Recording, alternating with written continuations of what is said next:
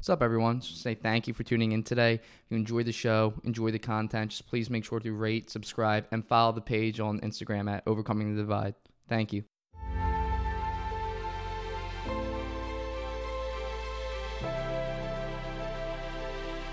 Welcome back, everyone, for another episode of Overcoming the Divide. Today, we have on a spectacular guest, the Honorable Tony Clement. Before entering federal politics, Clement served as a cabinet minister for Ontario, which included the Minister of Health and Long-Term Care. Clement went on to win the 2006 federal election, serving as a Conservative parliamentary member until 2018. During that time, Clement was appointed to the Minister of Health, as well as the Minister of Industry, and went on to become the president of the Treasury Board. So once again, thank you for being here, Clement. I really appreciate it. Certainly my honor to be part of your program, Daniel. Honor for you to be a guest here. So for everyone listening today, we're going to be discussing the Freedom Trucker Convoy and the invoking of the Emergencies Act of 1988. So my first question for you is, what do you believe has brought us to this moment? Because there was mass amounts of protesters in the Capitol, as well as truckers, before this Emergencies Act of 1988 was invoked. So why now? What changed, do you believe, over the last couple of weeks? Yeah, I mean, I think the thing that really sort of brought it to a boil was a combination of the fact that basically the trucker protests in Ottawa were going into their third week. So it was not just a protest; it was they were sort of occupying the street in front of the Parliament building. So that was the first thing. I think the thing that really put it over the edge, though, was when they blocked the border. The Detroit-Windsor border at the Ambassador Bridge. I think that had huge impacts on our supply chain. There were auto plants on both sides of the border that had to shut down because they couldn't get the parts to assemble automobiles. And so this was having a big impact on the economy. So I think that ultimately that was an indication that unless something was done, these protests would continue and indeed grow. Now, the irony of the situation is by the time they invoked the Emergencies Act, the federal government of Justin Trudeau, the blockage at the border was done. And so now the big debate has been, was this necessary, or could they have dealt with the protesters and the blockaders in a different way that did not require invoking special police powers and special investigatory powers and special financial confiscation powers that are found in the Emergency Act. So that's where the big debate is right now. Do you think that when President Biden called Prime Minister Trudeau, as you mentioned, because of the supply chain issues that these protests and blockades caused, do you believe that was like the pinnacle point, that phone call really turned the tides of how the prime minister was going to handle this? I think that was part of it, which is kind of embarrassing. I got to tell you, when you're a sovereign country, and the best excuse the prime minister could have for invoking the Emergency Act was, well, President Biden told me to do it. That's not really usually a winning argument in Canada. I got to be honest with you. When you say the Americans told me I had to do this, that's not usually a winning argument. But realistically, I think we were all concerned about the border and the shutdown at the border. I think that was something that protesters, whether it was organized or whether it was just something at the scene that they decided to do, that was very ill considered. So you think that was a mistake of theirs by? Yeah, I think tactically it was a mistake. I think more people, there's a high degree of, this has been followed very closely by Canadians. 90% of Canadians have been following the story. And I think a high percentage of Americans have been following the story too. It's gotten a lot of play on Fox and CNN and so on. So I think that when the border crossing at the Ambassador Bridge, which is very well known in Ontario, when that was affected, it meant that the Ontario government, which is not of the same political stripe as the Liberal government in Ottawa, said, hey, Ottawa, we got to do something about this. This is affecting our supply chain and affecting our factories. That was, I think, the tipping point. Again, the irony being, but by the time they got around to declaring the Emergencies Act and debating it, they were already clearing out the protesters at the Ambassador Bridge between Detroit and Windsor. How do you contend with the dichotomy that Prime Minister Trudeau, may have gone too far, but the majority of Canadians are not in favor of the truckers' cause as a whole or their methods? Yeah, and that's a good point. And indeed, the fact is that the reason we have civil liberties is not for the protests you like; it's for the protests you don't like. Like if 90% of Canadians agreed with the protesters, then the government would have to think twice about invoking the emergencies legislation and suspending civil liberties. It's when you're dealing with a cause that is not as popular that our civil liberties should be there to protect that kind of dissent, all within the bounds of the law. And that's you can certainly make the case that blockading a border or blockading Parliament Hill, again, those are things that should not have been done. But it was nonviolent. Even with that, it was nonviolent protest and dissent. And we've had other examples, the BLM movement and other forms of protest that you can point to and say, this is in the same realm as that. But I think that what's happening over time is that there is more support for the goals of the protest than initially. Even initially, that when the truckers were on their way to Ottawa, people would line the highways and bridge overpasses and cheer the truckers on because they represented a fatigue with the continued lockdowns and other COVID emergency measures that people were just sick and tired of. And I think that point of view is still alive, and in fact is reinforced by what have governments been doing the last 3 weeks while the trucker protests have been going on. They've been lifting the restrictions. So I think that they were representing popular opinion on that issue. The last polling I saw on the Emergencies Act showed that a bare majority of Canadians were in favor of the Emergencies Act to be invoked against the trucker protest.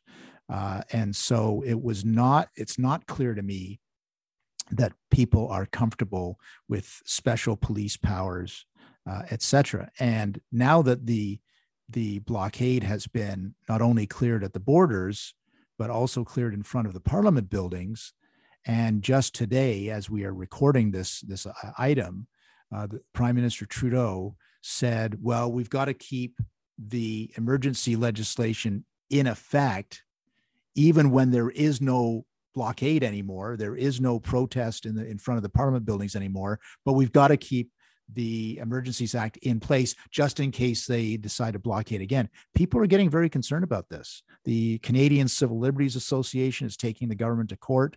The province of Alberta is taking the government to court. There are voices being raised as we record this that are saying, this is going on too far. We value our civil liberties in this country. A lot of soldiers fought and died for them. And we don't want to see it just invoked because the government is inconvenienced by protesters that they don't agree with. So this is an unfolding story. We haven't seen the last of the story for sure.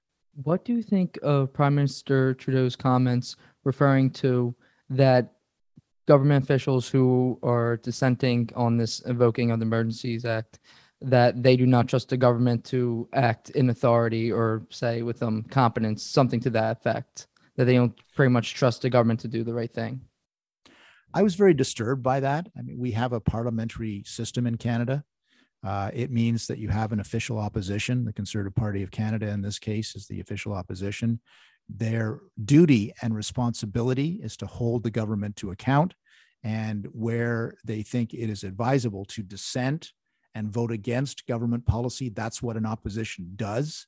And so for him to say, and I'm paraphrasing, but to say basically you're supporting terrorism because you're voting against the legislation is outrageous. But it is typical of this prime minister, I must say, who at the start of this protest basically characterized all of the protesters, 100% of them, as being misogynistic white supremacists, when clearly that was not the case. There were some outliers who were hate-filled and should be condemned. But as I said, the people lining the highways, waving Canadian flags, supporting the convoy on the way to Ottawa, they were soccer moms. Okay, they were normal people who were fed up with the mandates, and who were fed up with their kids being yanked out of school because the schools were being shut down, or fed up with the mask mandates for their kids and all the negative health effects, mental health effects of that. So to characterize any dissenter as someone who doesn't like democracy or is a white supremacist, I think that's pretty outrageous, and it serves to further divide Canadians. And almost to justify that kind of action in terms of that's a good point. When all your opponents are white supremacist, racist terrorists, then of course you got to support the government. But and this is a let me just speak tactically for a second. I mean, this is a mistake that Mr. Trudeau made right from the get-go, where he did characterize the convoy protesters that way. So then he was in a corner. He boxed himself in. He couldn't meet with them, because why would a self-respecting prime minister, leader of a country, meet with white supremacist racists and misogynists? By the way, that was the other epithet. So I mean, there was no way out. He gave himself no room to diffuse the situation through talking, no room at all. And I think that was a huge tactical error on his part. You spoke to the people lining the highways, such as soccer moms, and being fed up with the school closures and mandates. Could you go into a little more of those stark differences between, say, the United States in terms of COVID policy and, generally speaking, and Canada's response to it? Well, that's a very interesting question, because as usual, Canadians many times define themselves in opposition to the Americans, and not necessarily in opposition to American policy. Like, we're both members of NATO. We fought side by side in World War I and World War II. There's a lot of things that hold us together, but it is a psychological fact that Canadians have at the same time a sense of superiority and also a feeling that they're always treated as lesser than vis-a-vis the Americans. So for 2 years, the narrative in Canada has been, look at those crazy Americans with their lack of concern about COVID, and we're locked down way better than they are, and therefore our death rate is lower, and therefore our COVID cases are lower. But it's like a free for all in America. Look at Florida, look at Texas. We're better than them, and we're protecting our people better than them. That was the first 2 years. Then I gotta say, not everybody. I mean, there is this continued debate, and there are people in Canada that want restrictions seemingly forever. And my definition of forever is waiting for COVID to disappear, which it ain't going to do. So what happened in the last few months has been, there was a concern when Governor DeSantis in Florida and the governor of Texas and others lifted mandates. And, some Canadians say, oh, look how ridiculous and crazy they are. And then, of course, COVID rates in the United States plummet. And, we have the visual images of the college football games, and then the Super Bowl, and there's like 110,000 people in a stadium. Nobody's wearing a mask. It's not as if it was a super spreader event. And so some Canadians, a large minority, at least, of Canadians are saying, why are we still in half empty arenas and closed music halls, and why can't we gather more than 100 people at a time? Why are we masked up to the extent, it's this give and take with the US policy that has driven public reaction in Canada, I'd have to say.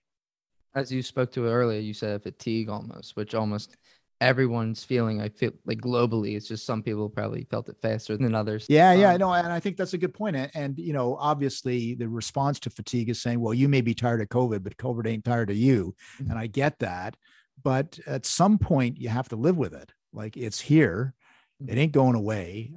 And with the Omicron variant, millions and millions of Canadians have gotten COVID now.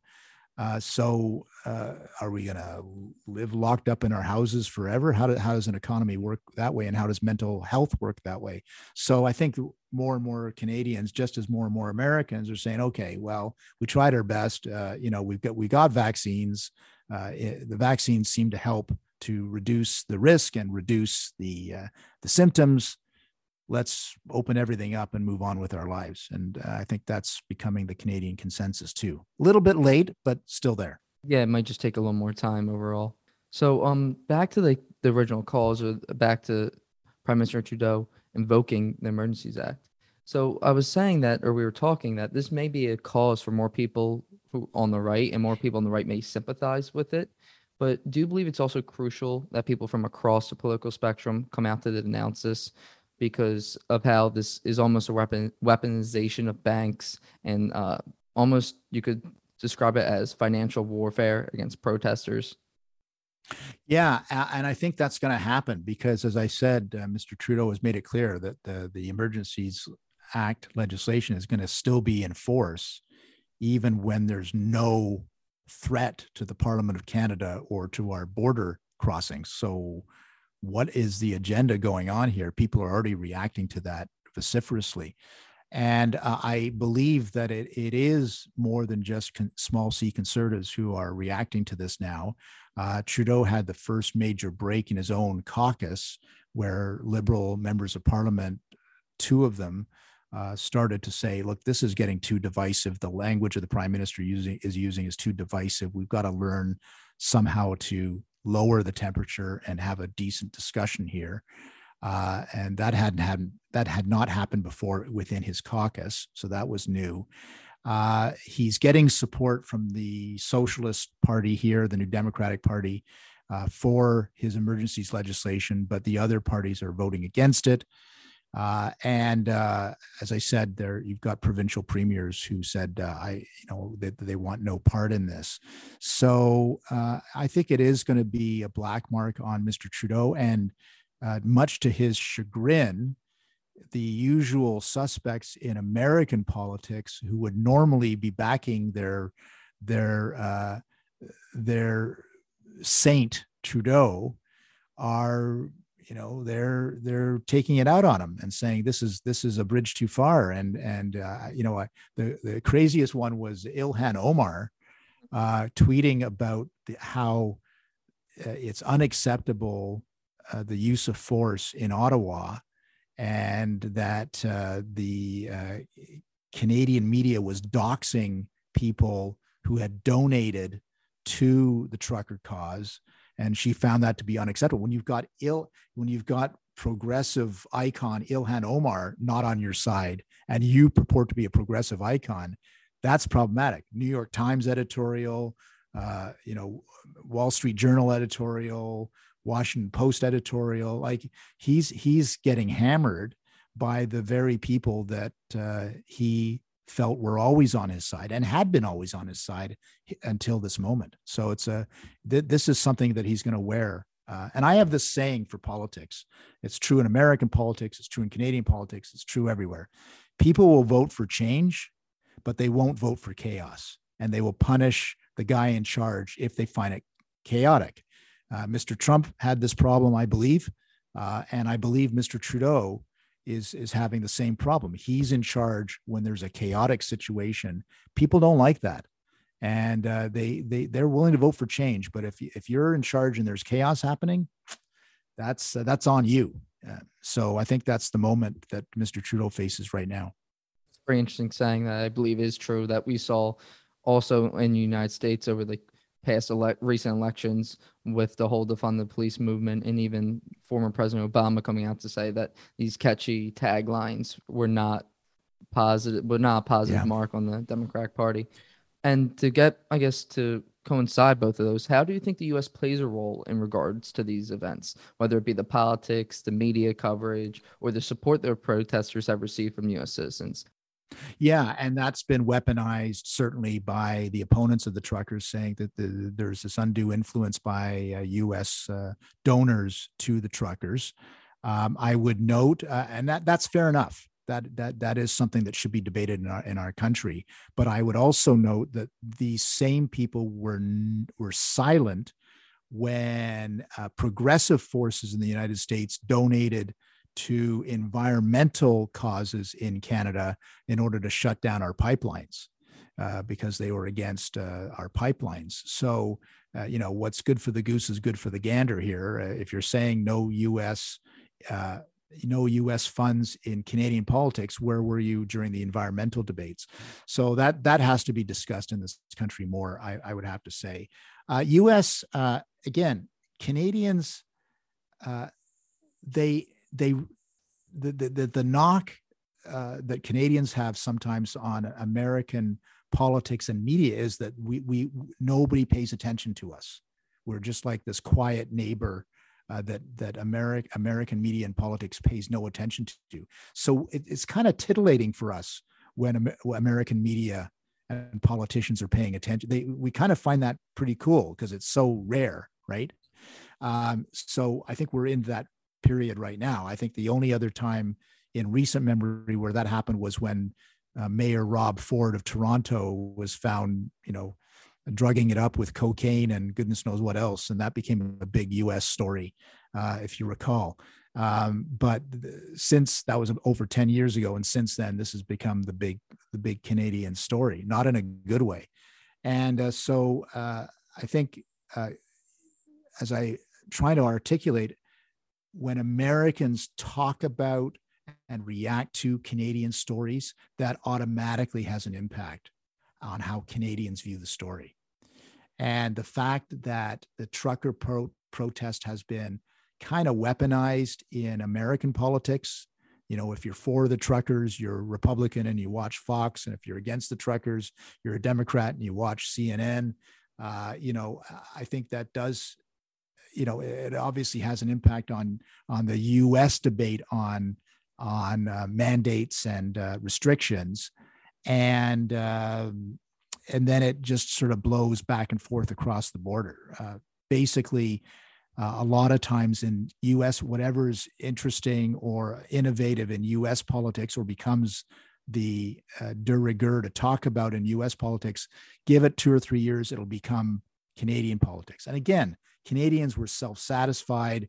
Oh, we don't have the division that the Americans have. And look at January 6th and how terrible that was. And we're better than Americans because we are more tolerant of each other's views. All of that has been blown away. It's become a false narrative that Canadians don't believe anymore. And so, yeah, I mean, there's no question that all of this is having an impact. Well, the Canadian protests in the capital have also seen protests now in Israel and New Zealand, and I believe other places as well. So the trucker convoy almost inspired other people to go in their respective countries and protest whether it be a vaccine mandate or COVID mask restrictions or whatever that may be. So do you think that you mentioned earlier that it may not be overwhelmingly popular within the general populace, but at least a substantial minority of people around the world globally are feeling this way about this, say, COVID fatigue or just overall how the government's handling the pandemic at this point and not treating it like an endemic, as certain experts are saying it should be looked at as. Right. And that's the other thing, too. The politicians here say follow the science. And when the science says it's endemic, and you got to learn to live with it, and they're not following the science anymore. It's like, what is going on here? So that's part of it. And yes, I believe that, I mean, we have taken note that it is triggered other convoy protest movements around the world, because you're right. You're absolutely right. There's fatigue. And I think there's a large number of Canadians who are tired. There's a slightly smaller number of Canadians that want all of the mandates to end. And then there's a smaller number of Canadians who support not only the message, but the methods of the trucker convoys. So it's like, you have to pick which one you're talking about. But I think that is the case right now. I believe it was a polling agency. I don't think it was Leger. It was Ipsos, I believe it was called. Ipsos, yeah. Ipsos, yeah. thank you. And they said that their polling found of 1,000 Canadians, 18 years plus, that it really came down to support age groups and also region within Canada.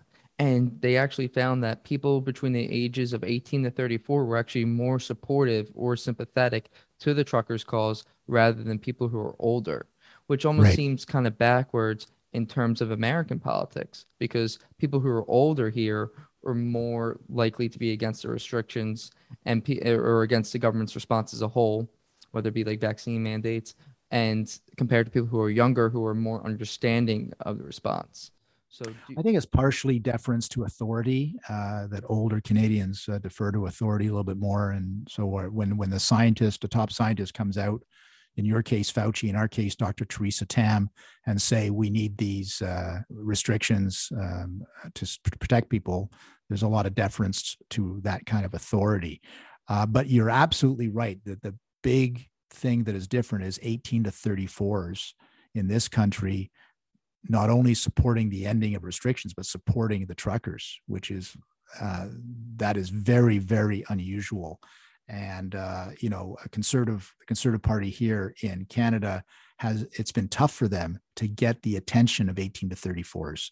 And, there's been a lot of clutching of pearls that, we're conservatives are dead as a movement because we're going to age out. 18 to 34s are never going to listen to our message. Well, guess what? They're listening to the message of freedom now. And Trudeau, who relied on the 18 to 34s to get into power in 2015, they were a huge part of the reason he won that election. Now they're abandoning him in droves. This is, again, a huge turning point in Canadian politics. Now, moving forward, how do you think Trudeau goes about this? When do you think he ends it? Like, if you're in his shoes and you're like, how? And he probably realizes that this is pretty much a mess of all sorts. So if you're in his shoes and you're the prime minister, how do you think you would go forward in trying to get out of this with as much harm as possible, both politically and both for like the morale of the country?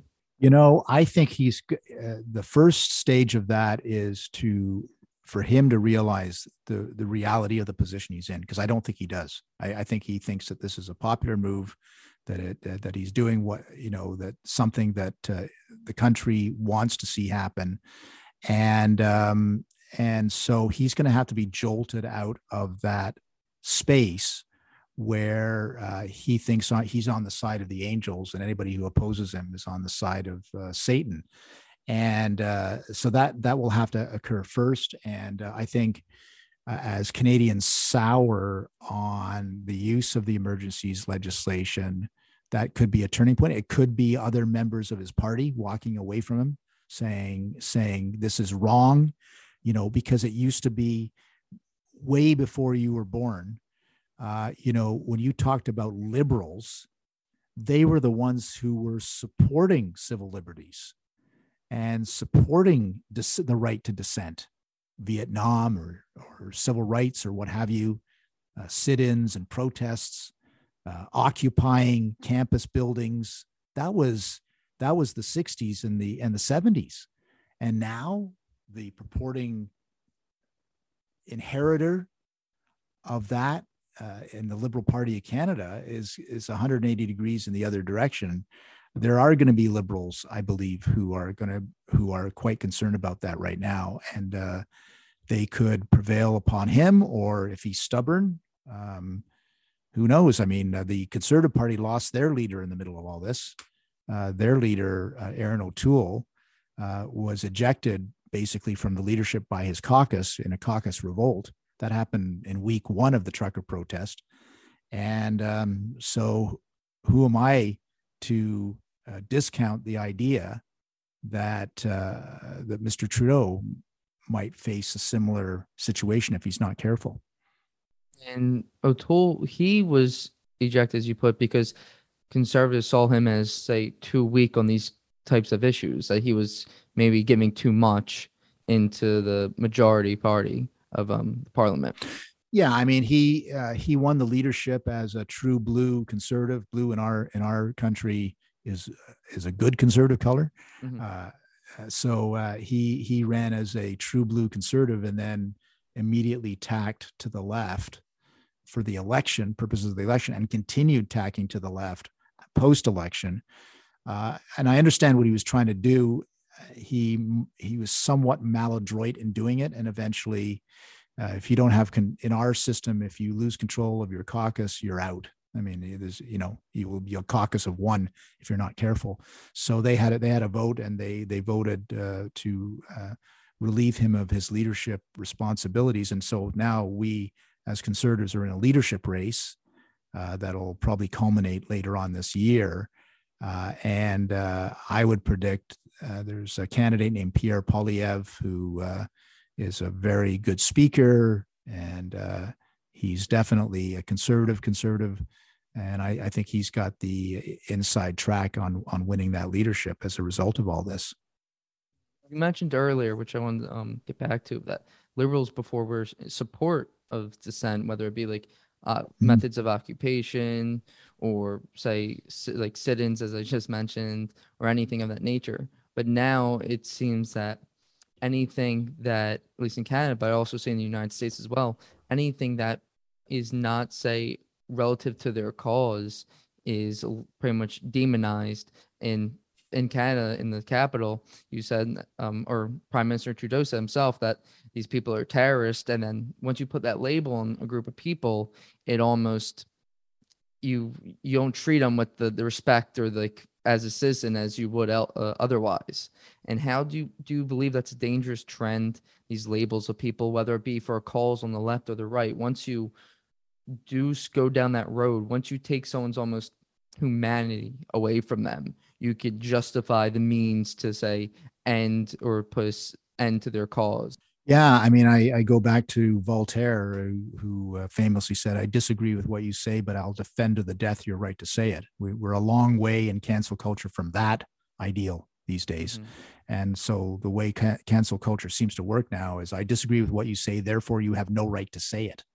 And I'm going to make sure you're deplatformed, and make sure you can't use social media, and make sure that you're fired from your job. And oh my word, we're in this strange Kafkaesque world right now from the progressive left, who are dominating our campuses and high schools and even bureaucracy in some cases.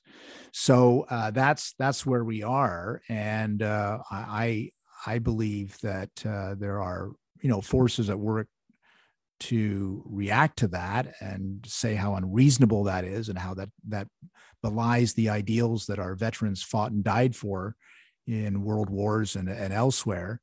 And we've got a couple of very interesting spokespeople. I think of Jordan Peterson, who's a Canadian, very famous, as you know, and he's been outspoken on these issues now as well.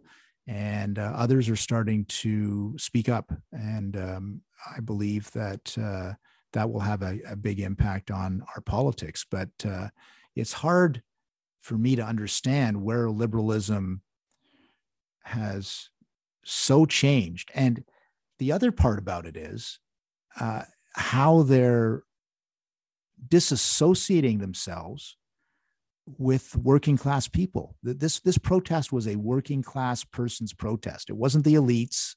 It wasn't the highfalutin politicians. It was truckers and people that worked with their hands, and that should be the bread and butter of progressives and liberals. But they're so far away from that group now. It's they're in a different zip code. So literally and figuratively, perhaps. So I think that that's a huge mistake on their part, but I think conservatives will do a better job of representing the working class than liberals will ever do. But yeah, what a turn of events. Well, it's almost that this is true in American politics too, that used to be focused on class, and class was the dividing factor. But now You're it right. seems that it is now focused on politics. So And we could, culture. in culture, so we could be of, say, the same socioeconomic class, but if we vote differently, then I may look at you, or you may look at me as a adversary, as a rival, as someone you don't want to be around. Whereas before it was looked as, okay, the elites of the country are pinned against the working class people and vice versa. But now it's almost manipulated by, I don't know how it got to this point, but I would use the word manipulated to the point where it's not against, it's not a class thing anymore. It's a identity politics thing, and not identity politics in terms of race, identity politics in terms of liberal, conservative, Republican, Democrat. And Yeah, and mhm. it's being commented on by some liberal journalists. I think of Matt Taibbi, and I think of Glenn Greenwald, and some of these folks who come from a more class based uh, dialogue, and who are bemoaning the fact that progressivism in the United States is doesn't care about class anymore. They care about culture, and how injurious that is to working class interests. But I would say the same thing in Canada. As I say, we're always a couple of years behind, but the same debates are happening now in Canada. And in fact, I think it'll be a big part of our next election cycle, where the Conservatives will make a big push to represent working class people, because they have been abandoned by the liberal elites in our country. I mean, what's happening right now with Trudeau is just ammunition. That's the way. Yeah, I mean, that's how Republicans used it against Democrats with the fund the police movement. All that exactly. yeah, everything that you say, like, you think it may be like in favor of you right now, and because it has like this catchy tagline, as Obama said, but it will come back to haunt you, because if it causes chaos or anything of that sort, then people remember that. People don't like people Well, have and short. don't forget that's a very good point. Don't forget the same people that were advocating for defund the police a year ago are now invoking the Emergencies Act to give the police unlimited powers. How does that work? Conveniency. It's crazy times. Yeah, and that's, I mean, that's what we were saying. It's like, it's conveniency. It's like, when does this play into your politics? And I mean, I think like, let's be fair here too. Like, Republicans are the same way, because for the BLM protest back in at least the United States, they were all in favor of police like cracking down on all of them, even the nonviolent ones. There wasn't much, say, call out to the police like holding back and not like disrupting peaceful protest and arresting peaceful individuals. It kind of seemed like Republicans turned a blind eye to that Right. civil liberties being expressed by those protesters. So that's the whole thing. It's that people or politicians in certain positions like Trudeau and, say, his cabinet members, or say Ted Cruz in the Republican Party here, they will call out the other side, rightfully so, but they won't, say, apply that when it's against their agenda or against their politics, A which lot of is, glass houses out there. yeah, which is, it's dangerous, because it just causes more division. There has to be Right. like, and Representative Omar coming out and saying that, that means a lot. I may, and you may as well, disagree with her on the majority of issues that be put forward. But at the end of the day, if you respect my civil liberties and my right to do things, then I respect yours, obviously, regardless. But that means something. Now we have Right. common ground. We have a foundation to at least have a conversation. Whereas that, you don't see that too common though going on. No, no, it's in short supply, I'm afraid, my friend. Yeah, which is unfortunate. But I appreciate you coming on the show today. My pleasure. Yeah, this was a very informative conversation. I think my viewers will love like your insights and your experience with everything. And it was an absolute pleasure once again. So thank you. And thank you for the opportunity. Of course. All right. See you guys. Thank you for tuning in.